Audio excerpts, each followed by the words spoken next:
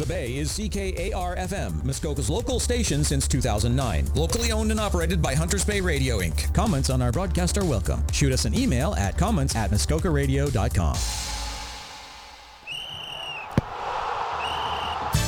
Sports Beat on the Bay.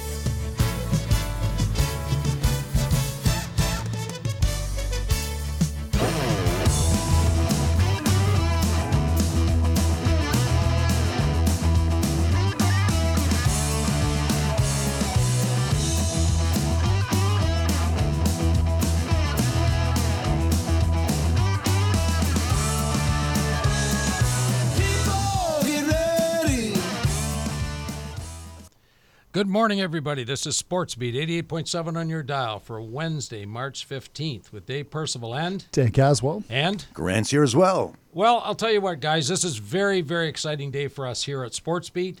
We have Aaron Volpatti calling in from Revelstoke, BC, I believe. I'm in Okanagan right now, guys. But my apologies, Aaron. I make many mistakes, as you'll find out during the course of this show. But we're thrilled. We're thrilled to have you calling in. And author of Fighter, ex-NHL player, Vancouver Canucks, Washington Capitals. Thank you so much, Aaron. Pleasure to have you along. Yeah.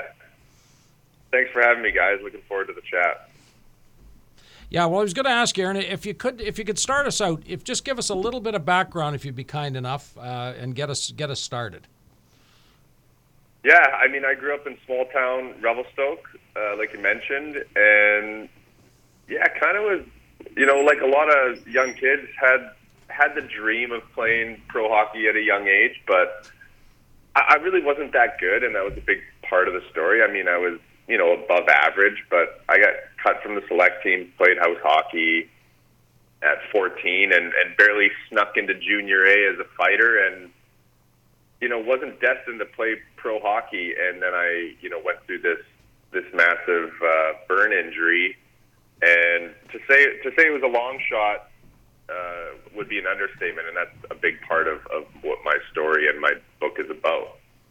Now, with you saying that you're say above average hockey player, you must have been an above average student because you went to Brown University, which is an Ivy League school. You were in pre-med. Talk to us about your experiences at Brown. Yeah, Brown was an amazing life experience. I mean, I'd like to think I'd get in there without hockey, but that's probably just not true. With that said, though, I mean, honestly, again, I just had to work harder than most people. And, that was no different from my pre-med classes. A lot of the students there, they had the natural smarts, and not to say I didn't to some degree, but yeah, I basically just had to work harder to achieve that degree as well. I had decent grades in high school, and basically that it made it easier to get recruited, right? Especially to the Ivy League schools, right? They have to keep like a certain average, I believe. I don't think it's changed now, but the team has to keep a certain average. So, again, if you have good grades, it makes you easier to be recruited, essentially. Oh, that's great. Now, you're captain of the hockey team there, and I looked up your stats, and one stat line really jumped out at me was your final year. You had you played all 37 games, 17 goals, 15 assists for 32 points. But with the NCAA, there isn't a lot of fighting. How did you amass 115 minutes in penalties? Yeah, there was, let's just say there was a lot of injuries. Okay. So, yeah, I mean, there's a few funny stories about that, but yeah, they were mostly from hitting, really. Yeah. And then you could get the odd 10-minute misconduct if guys would come at you after that. Right. But, yeah, actually, I didn't know. So I actually set the penalty minute record for Brown that year. I didn't know that until the last game of the season, and it was brought to my attention, and the ref said something, and let's just say we worked out a little agreement at the end of the game where he threw the hands on the hips and gave me a 10-minute to set the record. Nice. And but then then another guy from Brown shattered it the next year. But yeah, you got to remember, like, I graduated at 25 years old. I was, 215 pounds, and I hit hard before that year when I was 15 pounds lighter and a year younger. And, there's 18-year-old kids coming in at 160. Let's just say there were some injuries there. There's a big difference. Wow. And maturity levels. If I can just double back on you, Aaron, you had, for our listeners out there, you were involved in a horrific incident with regard to a campfire. Yeah. And how did that, and I guess, if you could take us through a little bit of that. I know it's going to be pretty tough, but if you could just take us through. Yeah, no, I've told it enough times now, and it's the main part of the book. And, basically I was that guy. I was that kid that, like a lot of us maybe at that age, but thought he was invincible, was doing stupid things for attention, adrenaline, feeding a young ego. I thought I had to live up to the old fighter stereotype, and yeah, just doing dumb things. And that included being a pyro, and we lost out in the league finals in 2005 when I was playing in Vernon. And yeah, I was messing around with gas and fire, and one thing led to another, and I was lit on fire. And I mean, that's not putting it lightly. I was literally lit on fire running through the woods trying to get it out. And unfortunately, in the moment, I just bolted, and you need to smother a gas fire, which I didn't realize, obviously in the moment, and clearly didn't respect the dangers of gasoline and the vapors associated with that, right? And so, yeah, the damage had been done, and I got airlifted to Vancouver General Hospital that night once I was, deemed stable, and this is where the whole journey really started for me, and my career was, I was told it was over when I was in the burn unit. So that's, again, where the journey really started. Yeah, so let's talk about your book that's coming out. Again, it's called Fighter, Defying the NHL Odds. The cinematic mind mapping. What is that? That's my visualization practice. So what I tell people is this practice of visualization that I've learned through education at Brown and research thereafter, but especially through these experiences I've had in my life. This visualization practice has gotten me out of the burn unit a lot sooner than I was supposed to, come back to play hockey when I was told that wasn't possible, and get a scholarship to Brown at, almost 21 years old, and I'd never talked to a scout at that point, and later propelled me to the NHL. And like you mentioned, those stats my senior year, didn't just happen, or that wasn't luck. There was a reason behind that, and it was due to this. But the biggest thing, arguably for me, is it also saved my life after hockey when, life hit me really hard after hockey, and you talk about that loss of identity. It just ended for me. I had a career-ending neck injury. My spine was fused, and then that was it was it. It was over. And, on top of that, just a ton of personal adversities with family. And, again, the identity crisis was real for me. So I really struggled after that. And so I say it saved my life as well. And that's why I'm so passionate about, teaching it now and in what I do in my day-to-day. So with the struggles you talk about and requiring the cinematic mind mapping for yourself, was this something that was developed by you through the need, the personal need, or did you understand this for other people to help them as well, but it just so happened that it was timely with yourself as well? Yeah, well, I developed this, and that's a good question. People always ask me, how did you discover this practice? And I discovered it in the burn unit when I had I call it my first real epiphany when I got a call from my coach in the burn unit 2 weeks into my stay there. And he said he had been chatting with one of the coaches from Brown University and that they were looking for a certain type of player. His exact words were, they wanted a guy to put the fear of God in the defenseman of the Ivy League. And that was kind of my job. And he's like, well, I got the perfect guy for you. There's just, one major problem. He's in the burn unit and the future doesn't look promising, which was an understatement, right? I mean, at that point, the doctor had already... So I remember asking the doctor I think it was the third day, he kind of relayed the prognosis. He said, you're going to be in here for a really long time. It's going to be a long road. You're going to make a full recovery, but it's going to be a long road. You're 40% second, third degree burns.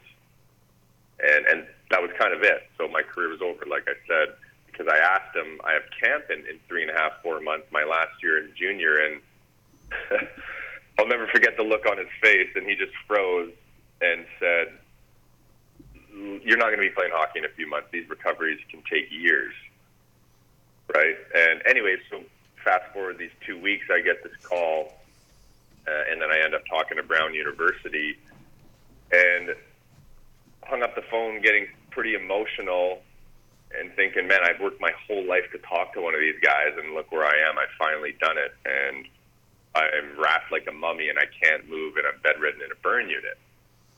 And so this is how I discovered visualization, because I couldn't move. So once I had made the choice that I was going to come back and play, regardless of what anyone was telling me, then I figured that was my only chance, because, again, my mind was all I had. So I had heard of visualization, and again, I figured that was the only way. So I started imagining everything that I wanted and healing. Even at a cellular level, I would imagine those areas shrinking. And again, the cinematic mind mapping comes from, really thinking about it like a movie. So I would essentially direct a movie of what I wanted this journey and what I wanted my life to look like. And if you're able to create the experience in your mind, your brain doesn't actually know the difference. So I essentially was able to transport myself out of my physical reality into this reality that I wanted to live, and then you slowly become that. And sorry, go ahead. No, I was just going to say long-winded answer but that's really where it all stemmed from for me. The thing that I'm impressed with is that you seem to imply this before you even knew what it was that you were doing. And not only, and correct me if I'm wrong, but from what I've heard so far, you've done this twice at two very pivotal moments in your life. You did this when you first found out that after the burn that perhaps your dreams of having a career as a professional hockey player were going to be taken away from you. And if I'm correct, you did it again once you had to stop your hockey career due to injury and just kind of have that moment of, oh, wait a second, before I was an NHL hockey player and now, I'm just a nobody. I'm not saying that's what you are, but those are two specific situations. Let's be honest, a lot of people, even one of those situations would have been enough to break them. You know what I mean? That's why I think it's incredible what you're doing now with your understanding of it, with your writing the book, and also being a spokesperson towards people that are dealing with issues that might be similar to what you have gone through and are continuing to go through. So, we applaud you for that. Yeah, no, thank you. And I think we all go through adversity, right? And that's not a matter of if, that's when. And, you build that grit and the resilience in those hard times, and visualization can be hugely impactful in those times, especially. So it's funny that we say this now that we're talking about it, where when I was younger, like in the burn unit, I didn't have the wherewithal to think like, hey, if I can do that, what else can I do? Right? I was just, when I got to Brown, that was my NHL. I didn't even think about pro hockey. And that's when I had this other epiphany when I was 24 years old, and that's why you see my stats go through the roof that last year, because I had totally lost that practice. the first 3 years at Brown. And when my coach asked me one day when I was 24 years old, have you ever thought about playing pro hockey? I laughed in his face, and I said, I've literally never thought about it. And then I had, again, this moment where I had to go back and be like, man, if I can overcome this burn injury, why can't I play in the NHL? And then this movie made it happen in my head, right?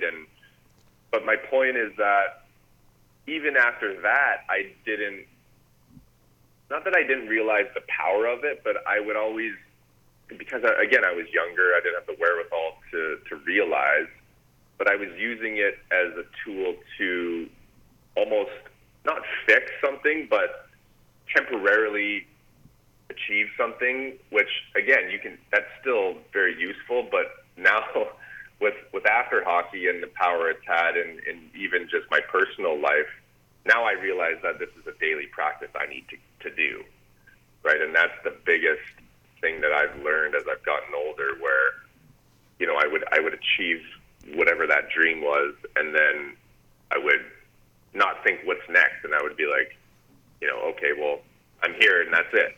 But no, there's always something more, right? And so that's what I've learned to think about through this practice, and just practice it daily.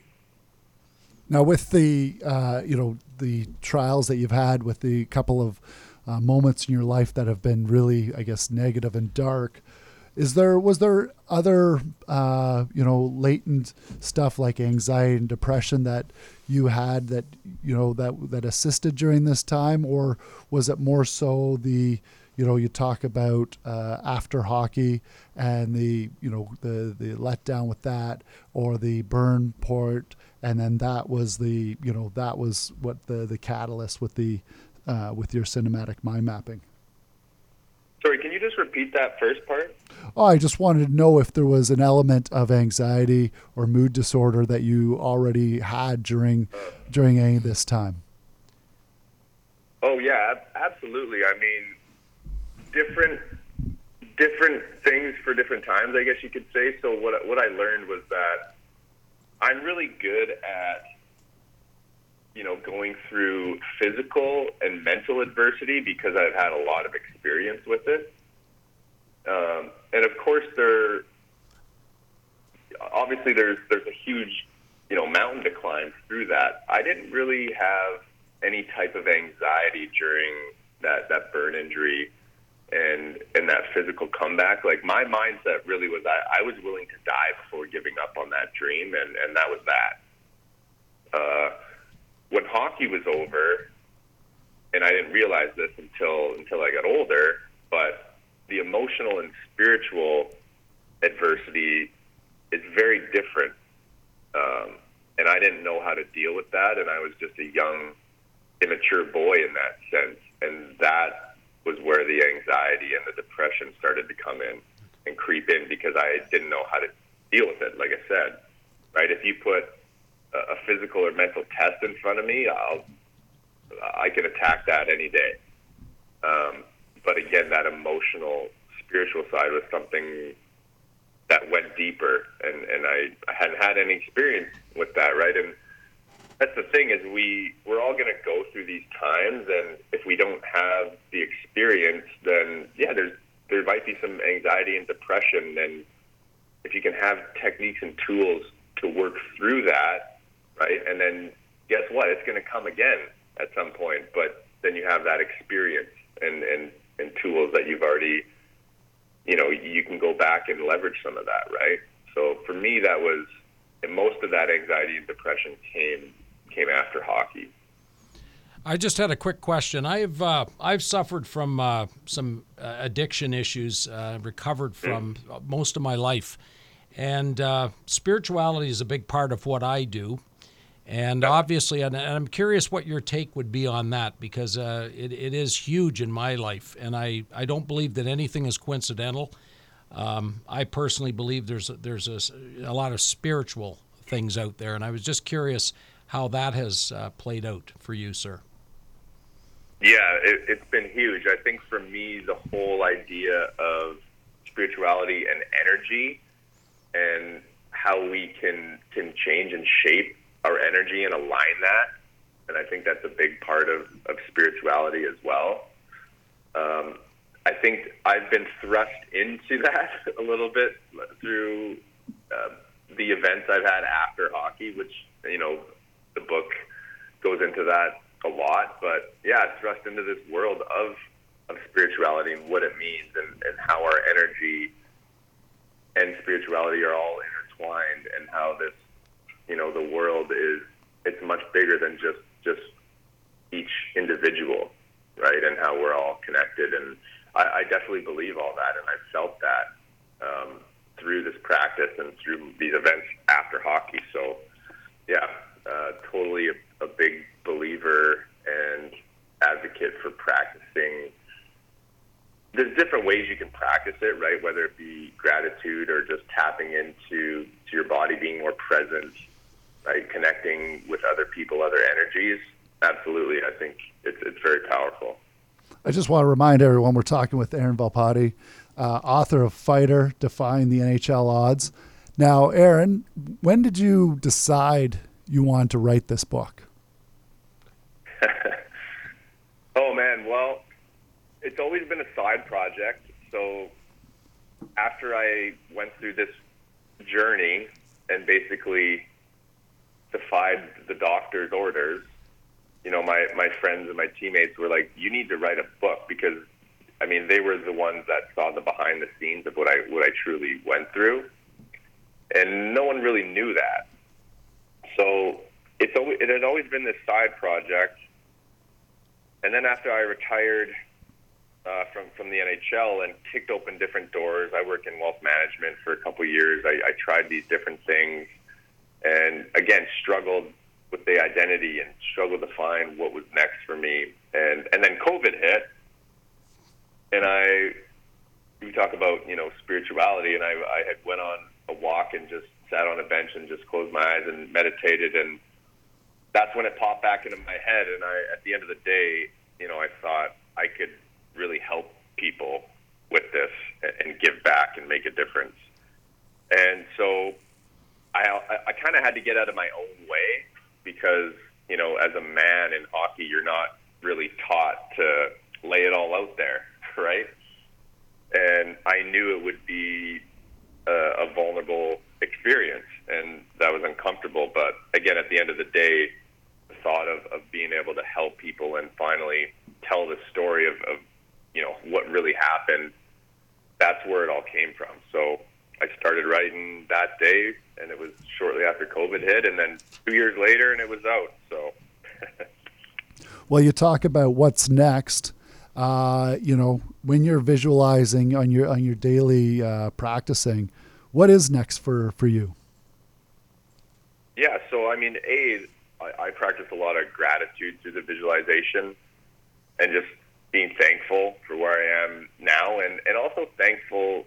I give thanks to all those adversities, and I think that's important because it shaped who I am, right? And so I usually spend a little bit of time with that. But in terms of what's next, yeah, it's so the great thing about visualization is you get to be whoever you want in that, right?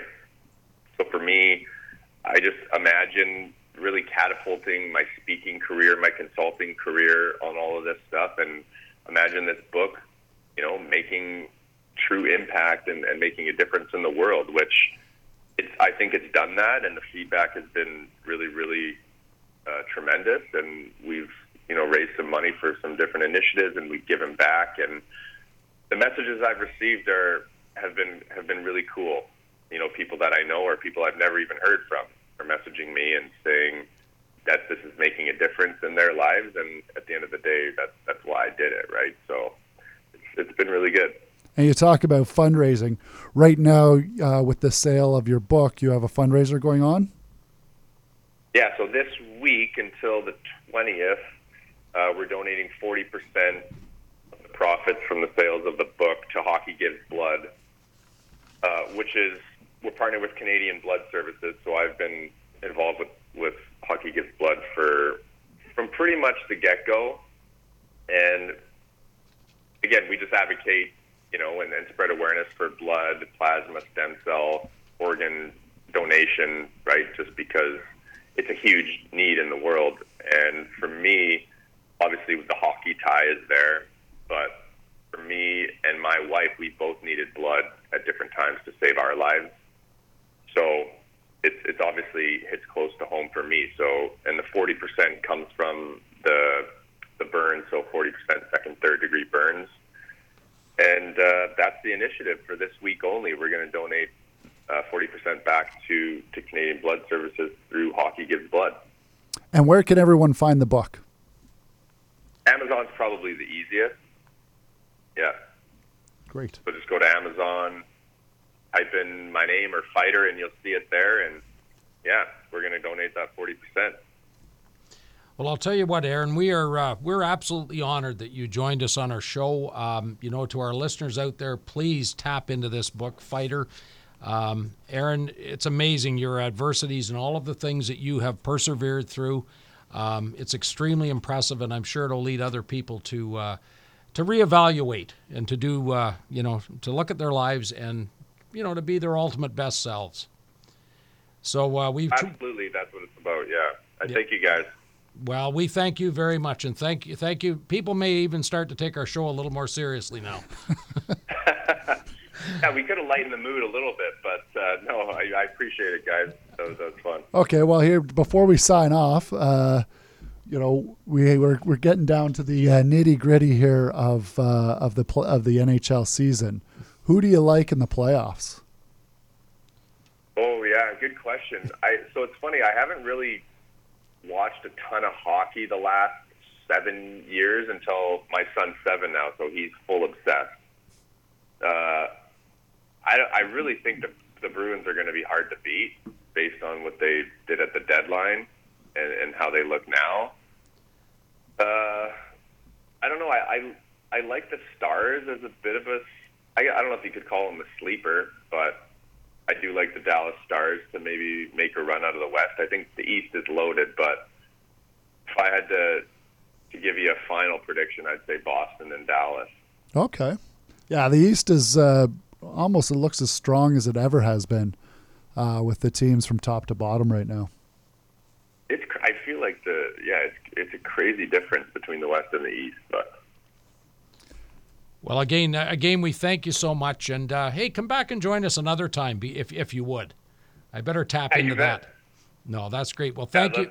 All right. Well, thanks again, Aaron. We appreciate it, and to our listeners out there, we appreciate everything you do. I'm Dave. For Dave, Dan, Grant, and Aaron, have a fantastic day, and we'll be back on Friday with more sports.